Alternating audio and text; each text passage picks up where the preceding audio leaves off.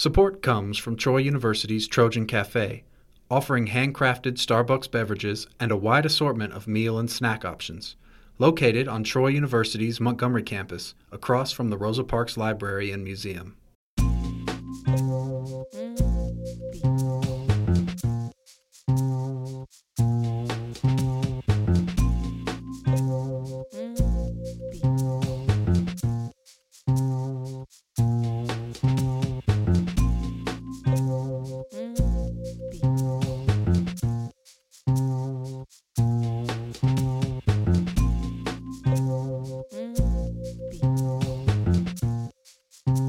From Troy Public Radio, this is The Exchange from In Focus, and I'm Carolyn Hutcheson.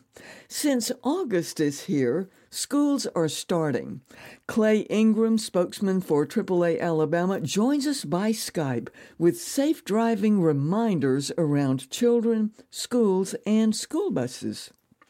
Clay Ingram, welcome back to The Exchange by Skype from Birmingham on behalf of AAA Alabama here at Troy Public Radio. Thanks for having me. School is opening right ahead of us, and I need to find out what your advice is about back-to-school driving. Can you share some tips with us on that?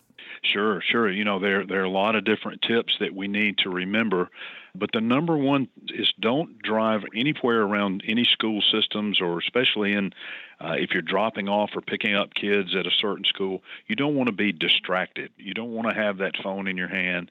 You don't want to be trying to catch up on emails or text messages or even talking on the phone, for that matter, when you're in an environment like that, because we all know how kids are, and they're very unpredictable. They tend to take off running at the drop of a hat, and you never know when or in what direction. So it's very important that you stay focused when you're in a school zone to make sure that you're keeping your kids safe and other kids safe, and making sure you're being a responsible adult and responsible driver.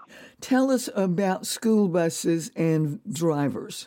Yes, that's a big problem as well, with people being impatient, being late for work, trying to hurry and get from point A to point B, and trying to go around school buses, which is very, very dangerous and also illegal. You will be written a ticket or a fine for that more quickly than just about any other offense you can commit, more so than speeding or just anything you can think of just about. So it's very important that if you are around a school bus and they throw out that little stop sign and the flashing lights, that you stop and give them a little breathing room. They're trying to get kids on and off that bus safely. And a lot of times it's younger kids that really don't know exactly what to do other than what they're told, and don't know that it may not be safe to step out on the road. They don't know to look for cars coming in both directions. And so the drivers have to be responsible and abide by those laws. And even if you're going the opposite direction from a school bus, you still have to stop and let those kids get on and off, even if they're not crossing the street in front of you.